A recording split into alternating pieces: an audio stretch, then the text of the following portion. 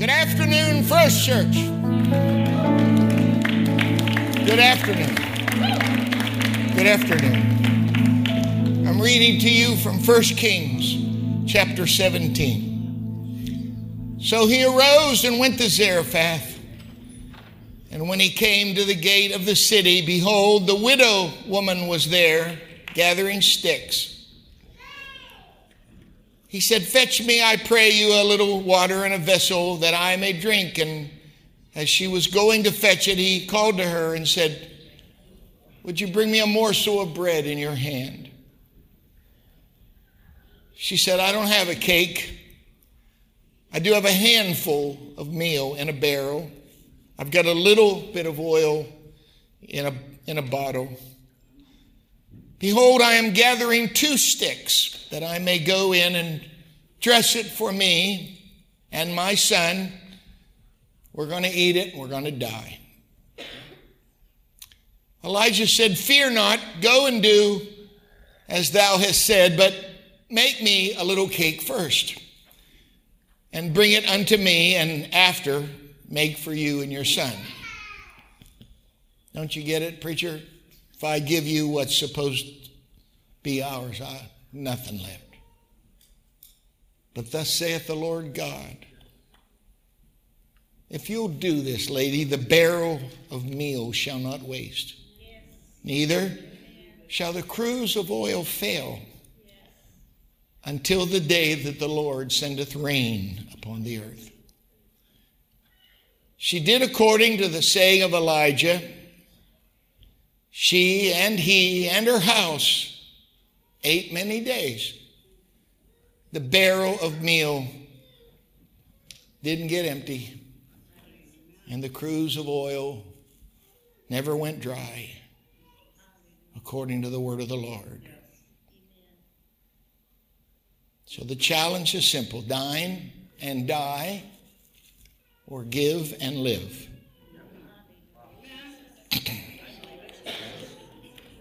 It's where we are. It's where we are. It's where we are. You may be seated. She wasn't preparing a very elaborate meal. Little bit of bread, a little bit of oil here. Going to eat this and die. All of a sudden, Elijah shows up and he said, "You know what? Would you get me something to drink?" "Yes, sir. We're not out of water. Get you some water." "Oh, would you bring me some bread?" Let's see. Meal, oil mixed together. Not only, you have to read. I've taught you for years about context. You have to be conscious of just where these people are. It's a drought. It's a famine. Not only did this guy ask for water during a drought, he asked for food in the middle of a famine. Her response is telling. She said, "I don't have any bread. All I have is a handful of meal in a barrel, and a little oil in a cruse. Not a sack of, not a bag of. I have a handful. Not a bottle of, not a vessel, but a little oil." The next thing is what I think may be the most presumptuous statement you ever find in the Bible. "I'll tell you what," he said, "you go make me something first, bring it unto me, and then make something for you and your boy." It's like, preacher, what part of this have you not been listening to? If I make you a cake first, then the meal's over. But then the word of the Lord came. The barrel of meal is never going to be empty, and the cruse of oil is never going to be dry until the day that this drought is over and God sends rain on the earth. It says in verse 16, and guess what? The barrel of meal didn't waste. Neither did the cruse of oil fail, according to the word of the Lord. With all that is going on in this world today, there is an enormous amount of pressure on the church to provide some magic formula for divine intervention and a miraculous manifestation of the power of God. I am absolutely convinced Elijah was the right man at the right time, at the right place, with the right message. When he arrived, the situation was desperate. This woman was preparing for the end. She feels hopeless and helpless. And when he showed up, he didn't bring anything with him. I get so frustrated sometimes traveling. This church is magnificent. I'll put you up against any congregation anywhere. But when I travel, I get tired of people. What are we missing, Brother Hoffman? What are we doing wrong? What are we leaving out? I want you to understand something. There wasn't anything missing then, and there's nothing missing now. The church of the living God is not inadequate. It's not inferior. It's not deficient or subordinate in any way. Everything that we need for a manifestation of the presence of God is present right now. I'll prove it to you. She had the sticks. That's where you get the fire. That, in type, is worship and faith. She had the meal. That's where you get the bread. That's a great picture of the word. And she had the oil, which all through the Bible is a type of his Spirit and the Holy Ghost. So my question is to the church at large, do we have those things or not? Are we worshiping? Is there faith? Do we have the word? What about the Spirit? She had everything she needed for a revival and a harvest.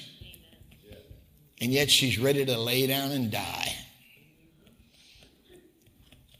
And that prophet asked her the same question I'm going to ask you. What you going to do with what you got? Because as presumptuous as this sounds, I am the right man at the right time, at the right place, with the right message. She said, we're going to have dinner and die. My boy and I are going to consume what we have left, and then we're going to die. And he said, wait a minute, there's an option. Don't have dinner and die. Give and live. Ladies and gentlemen, brothers and sisters, here in this room and watching me across this country, giving is a matter of life and death.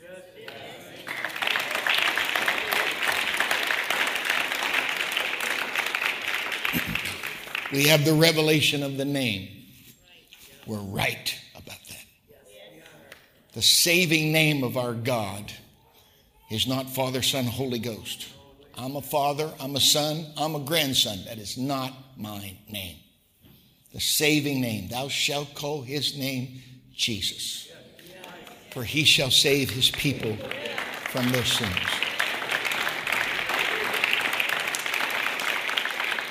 We have the revelation of the name. We have the revelation of the person. We don't just know what his name is. We know who he is. He's deity wrapped with dust. To wit, God was in Christ, reconciling the world unto himself. So we've got the revelation of the name.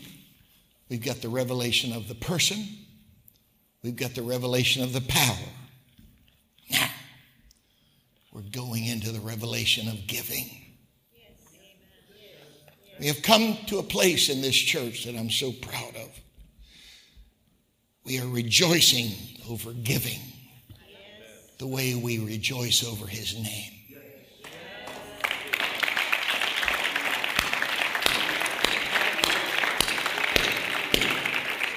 I heard John Gibbs say something last week that I've never heard anybody say. And he was right on it. It says in Revelation 12 and 11, they overcame by two things, the blood and their testimony. That scripture literally puts your testimony on par with the blood. I believe the blood's powerful. But your testimony is just as powerful as the blood.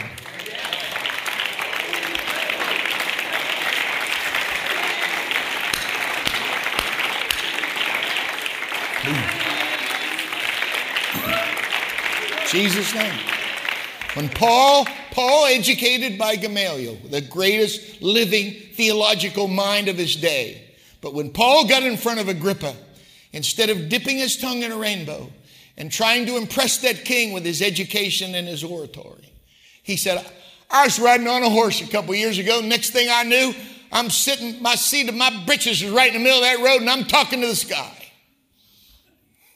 And that king said, wow, you almost persuaded me to join. Because, ladies and gentlemen, when Paul got in front of royalty, he knew the most powerful weapon in his arsenal was his testimony. Yes. Let me tell you what God's done for me. The blood is what God did through me, but the testimony is what he's done for me. And I am so proud of you because you have opened yourself up to the revelation of giving. Because when there is a revival of giving in this movement, I'm not talking about in this church. Boy, it's in this church. But when it gets in this movement,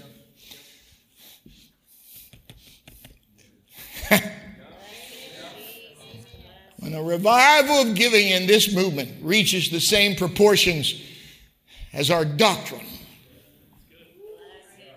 when we shout about giving as much as we shout about Jesus' name baptism and speaking in tongues, we are going to have a worldwide revival in the church and a harvest among the lost. We're going to have it.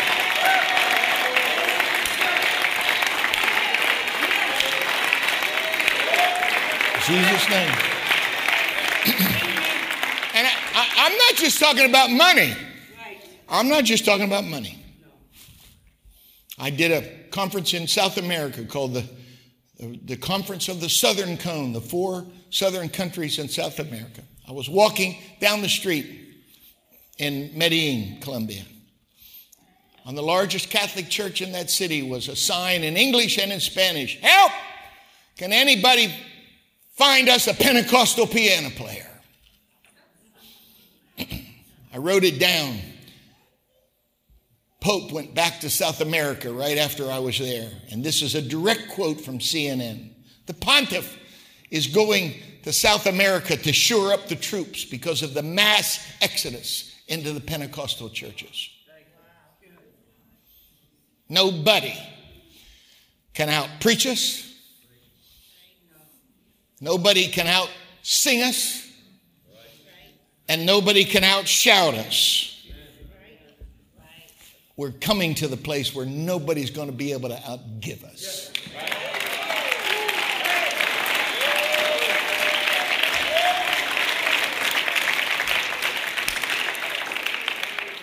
John Maxwell told me personally years ago, Harold, we all know you guys are the best preachers. All of us out here want your music and your singers. We all know you have better music than you. But he said, Pentecostal churches are lazy, Harold. And he said, if you would give yourself the process as much as you give yourself to preaching, you'd leave everybody else in the dust.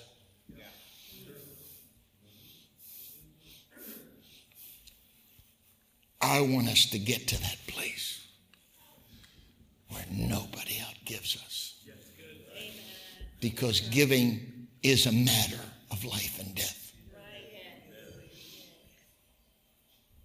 I have been in full-time ministry for over 40 years, and I have never met a greedy person. At least, I've never met anyone who was willing to admit, I've had everything confessed to me in 40 years. You name it, I've had it confessed to me. Except greed. I've never had anybody say, Pastor, I'm struggling with greed. My son and I, me and mine, our little club here, reminds me of Spanky and our gang, who had a crooked sign on their clubhouse that used to say the He-Man Woman Haters Club. No grills allowed, Grylz. I want us to understand that if our vision is only for us, for me and my boy, if it's just about you and yours, you're going to eat it, it's going to be gone, and you're going to die. But when your vision gets bigger than just you and yours, me and mine, you can give and live. Because the next revival will be released according to the proportion of our giving. Dine and die, or give and live. Matthew 6 is known for the Lord's Prayer, but that's just one of 3 directives. Jesus said, when you pray, this is how I want you to pray. Our Father, which art in heaven, hallowed be thy name. Everybody knows that. But right after that, he said, when you fast, this is what I want you to do. But before the lesson was over, he said, and when you give, this is how I want you to give. Jesus expected those 3 things to be common occurrences in the life of his people before he returned. Prayer, fasting, giving. This is what the preacher said to that woman years ago. If you give right now, you're going to live to see this famine come to an end. And you're going to live to see this drought come to an end. I'll translate that for you in English. You're going to be here when the rain comes. Is there anybody with me that wants to be here when the latter rain gets poured out?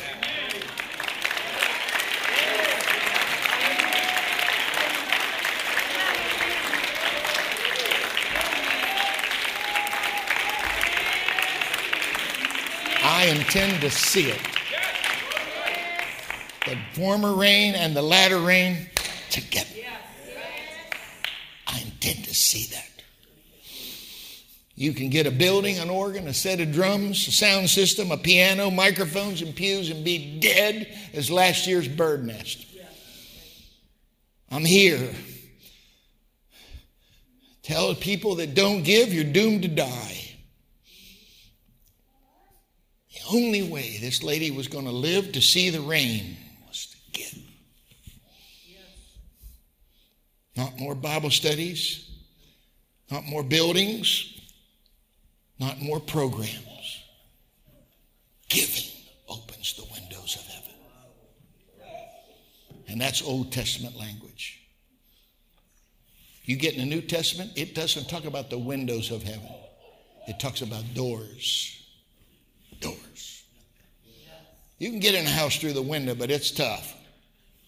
It's a whole lot easier to get in through the door. People in the Old Testament had the windows open. The Bible said, Noah, God opened the windows of heaven. Malachi said, give, I'll open the windows of heaven. But you get in that New Testament, it said, behold, I have put before you an open door. An open door. Jesus didn't say, I'm the window. Jesus said, I'm the door. That's what he said. I have tiptoed, skirted, apologized, dodged, and dreaded the message of giving for years. Audiences around this country and in other countries, they get quiet and very sober and somber when you start talking about giving. So let's hit it right on. Let us consider our paranoia on this matter. I had a friend who suffered tragically this past week. He had a family member make terrible, terrible choices. He was convicted and sentenced several years in prison. Boy, my phone started ringing. That thing hit the local news, then it got on national news, then it got on Facebook. And some of you bums listening to me right now, you know what I'm talking about. Calling me, did you hear? And the whole time, all I can say is, before you got on Facebook, before you made all these calls, did you even think to pray for that victim? Did you even think to pray for that other? Have you prayed at all for anybody? Or all you want to do is just dance on their grave and tell me the salacious, titillating details because inquiring minds want to know. If you did that, you played right into the hands of the enemy. Because without a doubt, the reason for the freezing effect that talking about money today brings is a direct result of the media madness and the public contempt for religious scandals. I saw Jim Bakker in leg irons and shackles. I never saw Jeffrey Dahmer in leg irons and shackles. Because the world would tolerate a cannibal more than they can tolerate another lying preacher. And before you put Jim Bakker in hell, read his book, I Was Wrong, and The Danger of Prosperity Theology. They didn't sell many of them books. But I got one signed by him.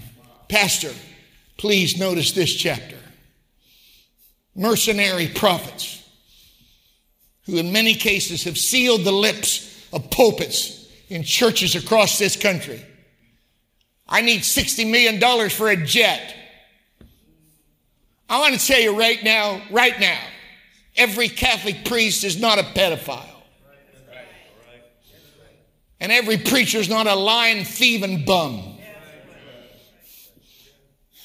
This has been the devil's delight, just to jump on this. Listen to me. The answer to abuse is not to stop. The answer is proper use. The answer to the abuse of money is not for people to quit giving. The answer is proper use and accountability for the money that's being trusted.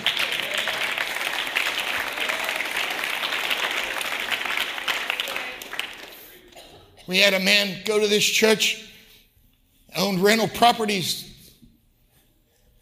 came in, got the Holy Ghost, amazing. Got transferred because of work. Said, Pastor Hoffman, have you noticed anything different the last several weeks? I said, no, I don't. He said, well, I have a confession to make. My sister's one of the wealthiest women in the Midwest. She was so angry when I came to this church. She hired the most reputable detective agency in Chicago. They've been following you for 3 months. They have your W-2s. They have your tax income statements. They have hacked all of your computer accounts. They have followed you for the last 3 months. When I went to my sister's office this past week, she had a file on you 8 inches thick. After 3 months of them following me and going through every crevice and cranny in my life, they told her, he's clean. She said, everybody's got a secret somewhere. And they said, not this guy. If he'd have had it, we'd have found it. I'm telling you, ladies and gentlemen, the greatest friend of truth is time. My secretary knows my passwords. My wife knows my passwords. I don't have secrets.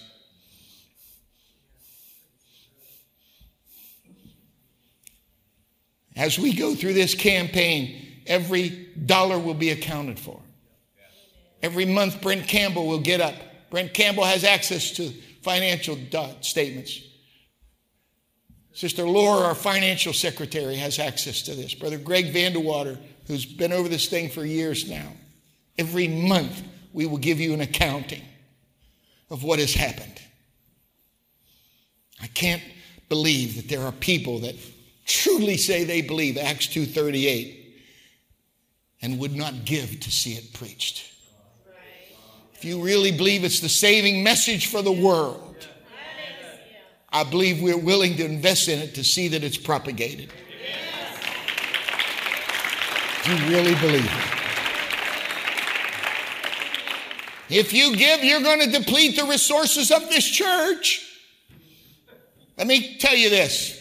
Giving churches and giving people always have something to give. Always. People that don't give always say the same thing. I can't afford it, I can't afford it, I can't afford it. But the people that give have these stories.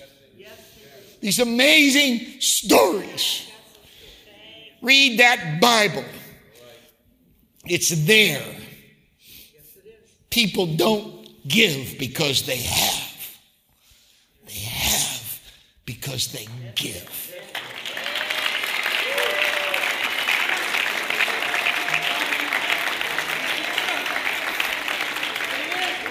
I get so upset when I hear people that don't serve God jealous over things that saints have.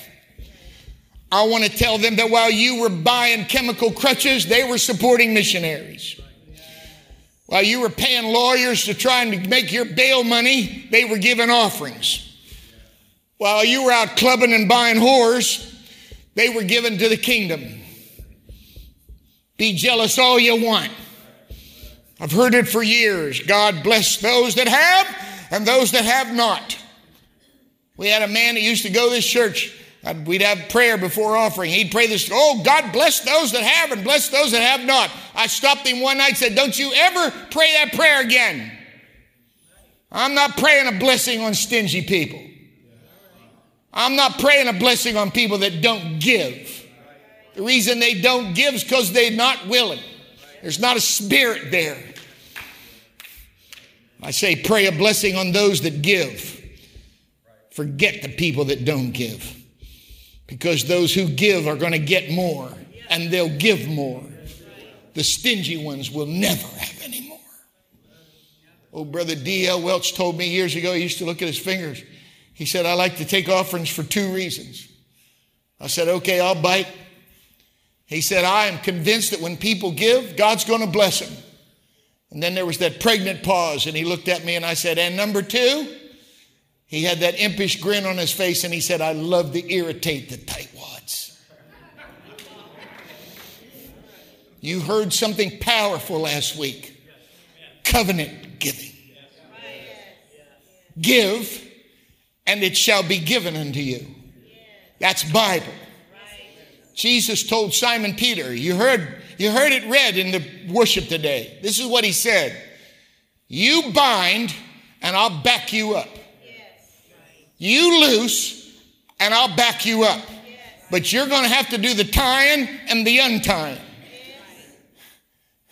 You ever do them shoelaces once and then double them up? That's what the Lord said. You tie it, I'll come behind you, and I'll do a double knot. Bible said the heavens, Psalms 19, plural, not singular, plural. The heavens declare the glory of God. Bible said in Genesis chapter 1, he put a firmament, a space between the water on the earth and the water in the clouds, and he called that firmament heaven. That's the first heaven. But when you read Corinthians 12, Paul said, I knew a man that was caught up to the third heaven. Reason dictates if there's a third heaven, there has to be a second heaven, and there has to be a first heaven. The third heaven is the throne of the Lord himself. The first heaven is the atmosphere around this earth. The second heaven are where the stars live. The first heaven is where the birds live and the planes fly. The second heaven is where the stars and the moon lives. The third heaven is the throne of the Lord himself. The first heaven you see by day. The second heaven you see by night. But the third heaven you see by faith.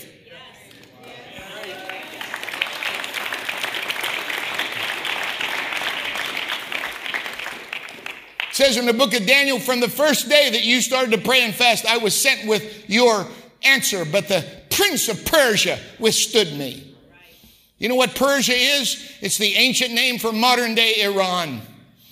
You know what Babylon is? The Medes, that's the ancient name for modern day Iraq. I'm telling you, Satan established a beachhead on that piece of real estate, and to this day, it's a pain in the rear to the world.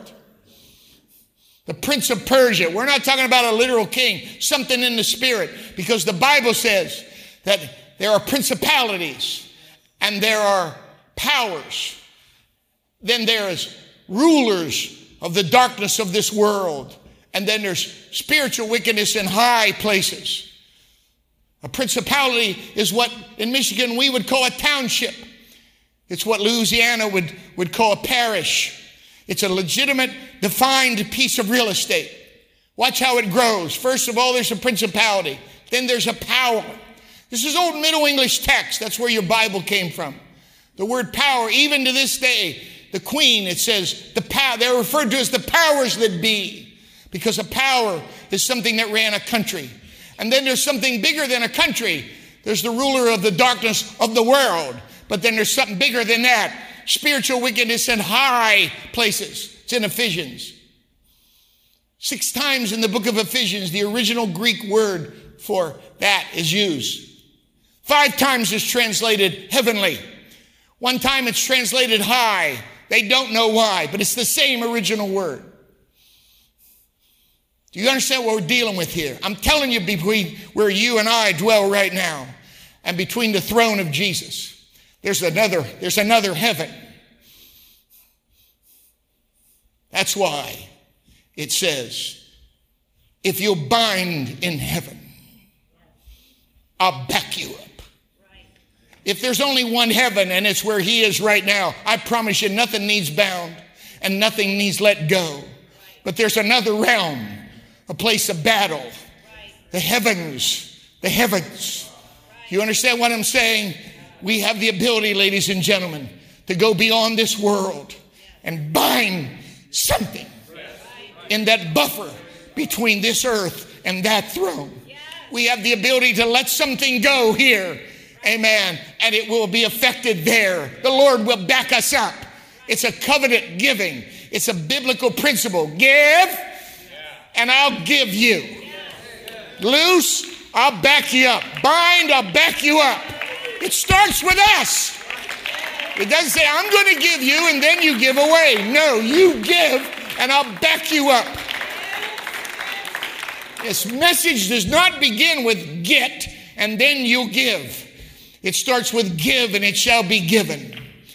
It doesn't start with a lot. It's a couple sticks. It's a handful of this. It's a couple ounces of that. But are we willing to give what you've got to see the rain come? To see this drought end?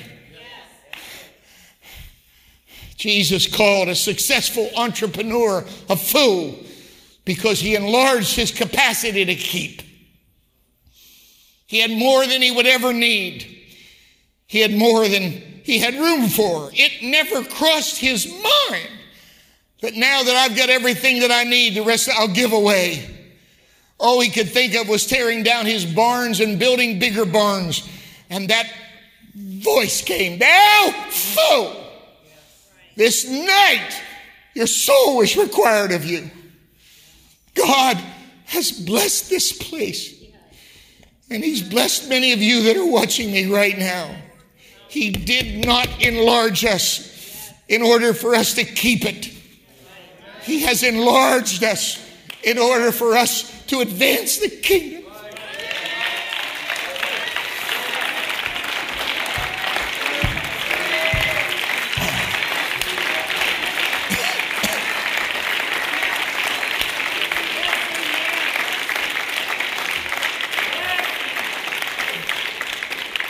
had repeated calls. Whatever you do, don't let Pastor Mitchell come and preach there. He'll die.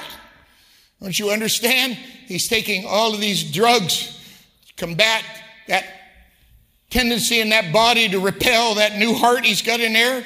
Taking all these anti-rejection drugs. He's got no immune system. He can't be around all those people. You're going to kill your best friend. But last night I got a call from my best friend. He said, guess where I am? I'm at the top of the stairs. He said, when they took me to the hospital, it took me an hour to get down the stairs to get to the hospital. But he said, after I've come back from Michigan, the Lord has strengthened my legs. And I'm sleeping in my own bed tonight because I have the strength to walk up the stairs. Why has he been given that strength? Because he gave that strength to this congregation last Sunday.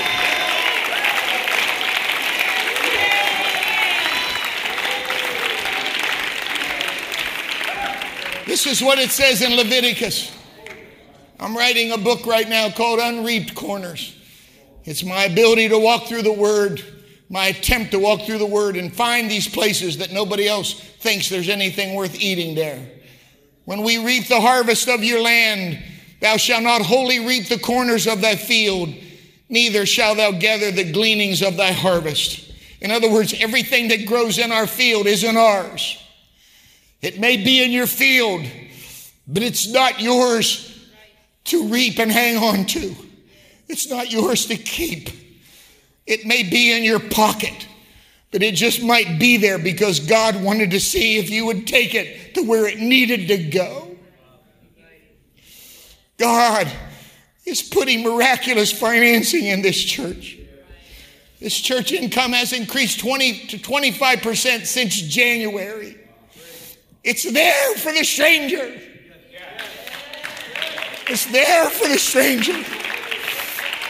God is looking for someone in this church that he can trust with $1 million, that he can trust with $10 million. Pray for me. Pray with me. I want James Hagman to have a solar panel company. It's the future. I want you to pray that God will make that possible. My mom's got an oil well in West Virginia that she owns with several distant relatives. I want you to pray. She said last night, we'll give it all, Harold, if God will bless it. We'll give it all if God will bless it. God is looking for someone that he could trust. Don't you know that God wants this world saved much more than you and I could ever hope to?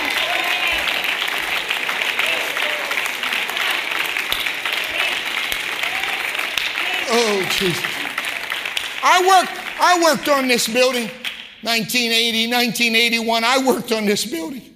Yeah, I squashed my thumb a time or two. I've got some blood somewhere between this drywall and these studs, but there's a whole lot of difference between me driving nails and shedding a little blood driving nails in the building and them driving nails in his wrist and driving nails in his feet, sticking that thing in his side. I have never shed blood for you. I'm trying to love you, but it's nowhere close to how much he loves you. The prophet said two things. If you give, it won't be wasted and it will not fail. Giving is never waste. It never fails. I'll prove it to you. This woman never got a barrel back. She never received 50 gallons of oil back. That's not what the Lord said. He said it will be there when you need it. It will be there just like it was there the last time you looked. Because you and I both know the last time we looked, we were convinced it was the last time. As a matter of fact, it's looked like the last time every time. And yet God always provided. And we have come to learn that the last time wasn't the last time, but just the latest chapter in a massive volume of miracles that was our life. I thought it was over, but it was just the beginning. He said, I'm the Alpha and the Omega. What he said, it's over. It's over. It's ended. But I'm telling you, when Jesus said it was over, It was just the beginning. Amen. What we think it's done, this is the end. Let me tell you, we don't just serve the end, we serve the beginning. We don't just serve the last, we serve the first. We don't just serve Omega, we serve Alpha. He has the ability to turn what looks like the end into a brand new beginning. Oh, Jesus. Every time you think this is it, this is the last of it, there's no more. And you go again, and guess what? There's a little bit more in the bottom of the barrel. And there's a little bit more still splashing in the bottom of the pot. And being in Bethany in the house of Simon the leper, as he said at meat, a woman having an alabaster box of ointment of spikenard, very precious. She broke the box and poured it on his head. She used to be a prostitute. I'm convinced this was the stuff she reserved for her wealthiest clients. But she's not living in the red light district anymore. She's following Jesus. And she's got enough perception to realize he's not going to be here much longer. And she took the most valuable thing and broke that box. When she did, that aroma filled the room. Somehow, that woman picked up on the pressure of the end, was motivated to do her very best. But unfortunately, the same thing that brought out the best in Mary brought out the worst in Judas. What a waste this is. We could have given it to the Salvation Army. We could have given it to Mother Waddles. When you break something, really break something, there are always going to be people that are aware of it. When something breaks and cracks in your life for the glory of the Lord, you will not keep that a secret long. The next verse said he was filled with indignation because what Mary called worship, Judas called waste. You're not being very bright, Mary. Let me teach you how to invest. Let me teach you how to calculate. I have noticed over the years that those people who are always so careful and so prudent have a hard time ever coming around to giving anything. And eventually, that same theory that they live by becomes applied to the Lord. You see, the people who are always counting the cost eventually always sell him. This is such a hard thing to serve the Lord, Brother Hoffman. You don't understand. It's so hard to stay home on Friday nights when I used to get drunk and throw up. It's so hard to not snort that thing up my nose or stick that or get in bed with a woman that you don't understand the excitement of seducing someone that you've never known before. Boy, this is tough. Let me give you some Bible. It ought to be hard to go to hell, not to go to heaven. The Bible said the way of the transgressor is hard. You have to settle these questions in your mind. I've thrown away my rearview mirror. I'm never going back. Never. I'm never going back to it. I'm never going back to it. It was Judas that sold out Jesus, not Mary. It wasn't the giver, it was the stingy one. I want to be a poured out Pentecostal. Because before we ever have an outpouring of the Holy Ghost, we're going to need some poured out people. People that are willing to empty themselves. Because the distraction to giving is not what you give, but rather what you have left after you give. That's why Jesus rebuked the rich.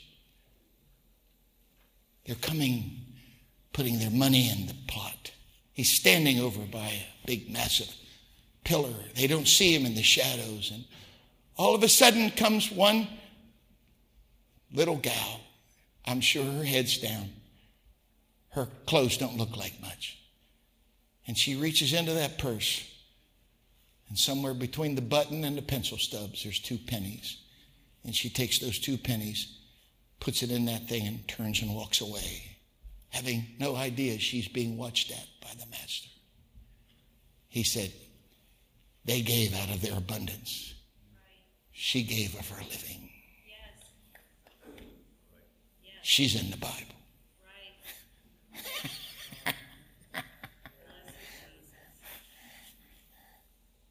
Ladies and gentlemen, when you go back to the story of Elijah and the widow woman, my question is simple.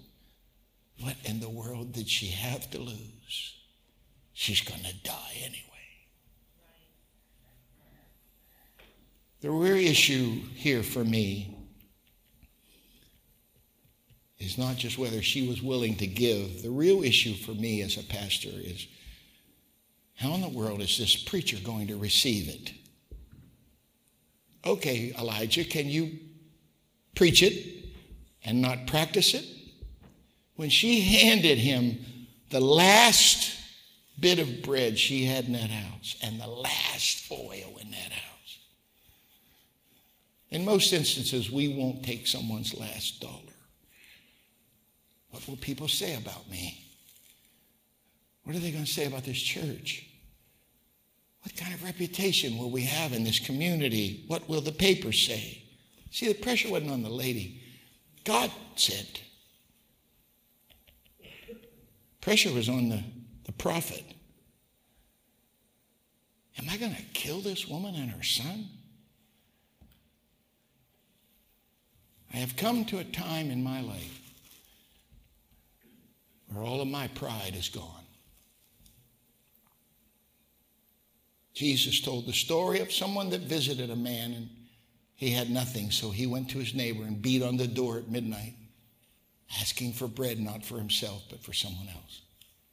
I am here today, not asking for money for me, but you can get really aggressive if you're asking for somebody else. I have come to the reservation in my heart that I'm going to believe God for this congregation, and I'm asking you to give. It will not be wasted, and it will not fail. Amen.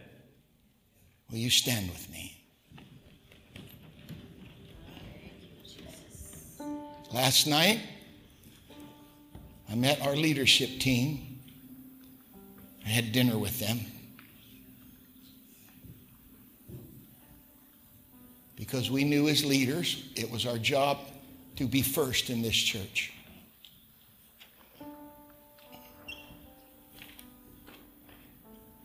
When the evening was over, the leadership team of this church committed $1,759,000 to this campaign.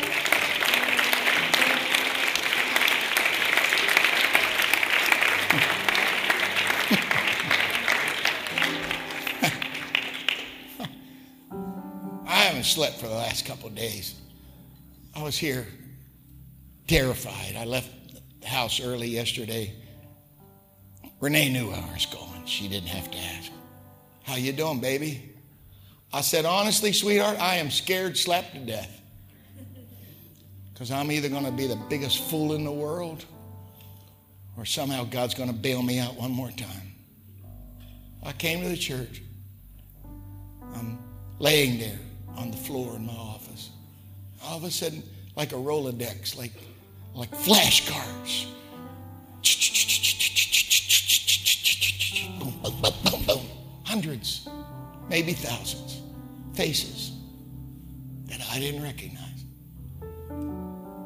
I'm very cautious when I tell you this, and if you know me at all, you know I don't use the God card very often. But I felt the Lord speak to my heart and say, these are the faces of the people I will give you. Faces of people I don't have names for. People that I don't have phone numbers for. People that I never met in my life. Just they're out there.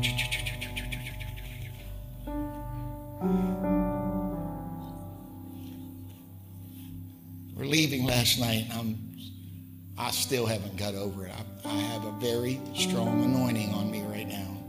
Just the afterglow of last night. We have to get the $3 million in this campaign. We've already got almost $1.8 million. 60 people committed, that much. I'm confident we can get the rest of it. Now let me tell you what this means.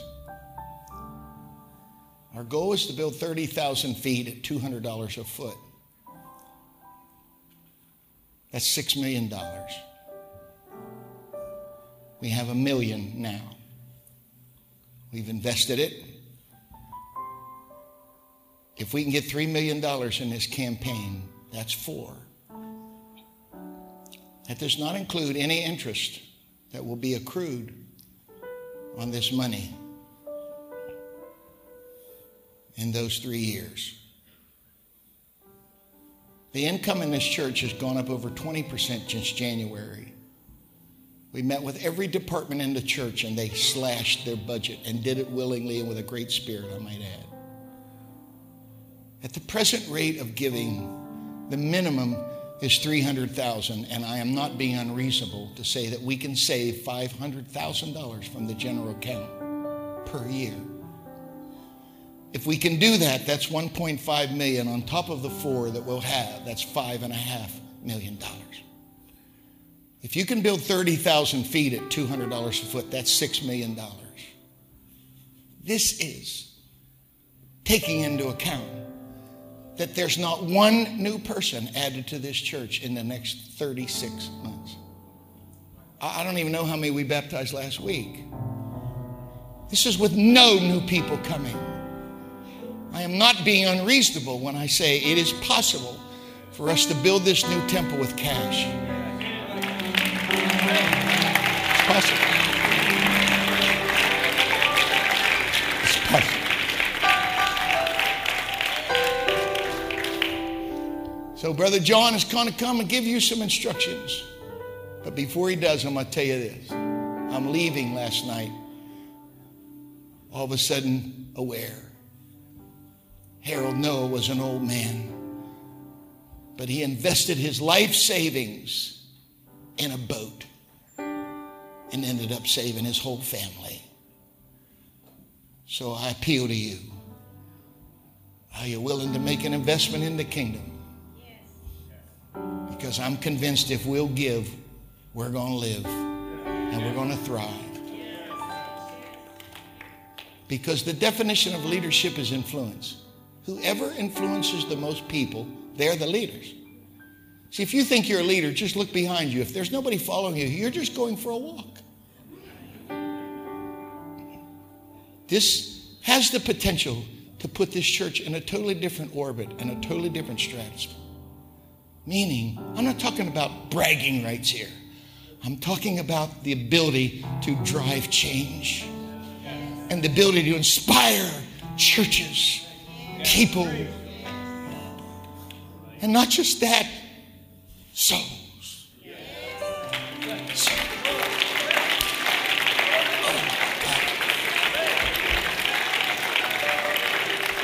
Let's imagine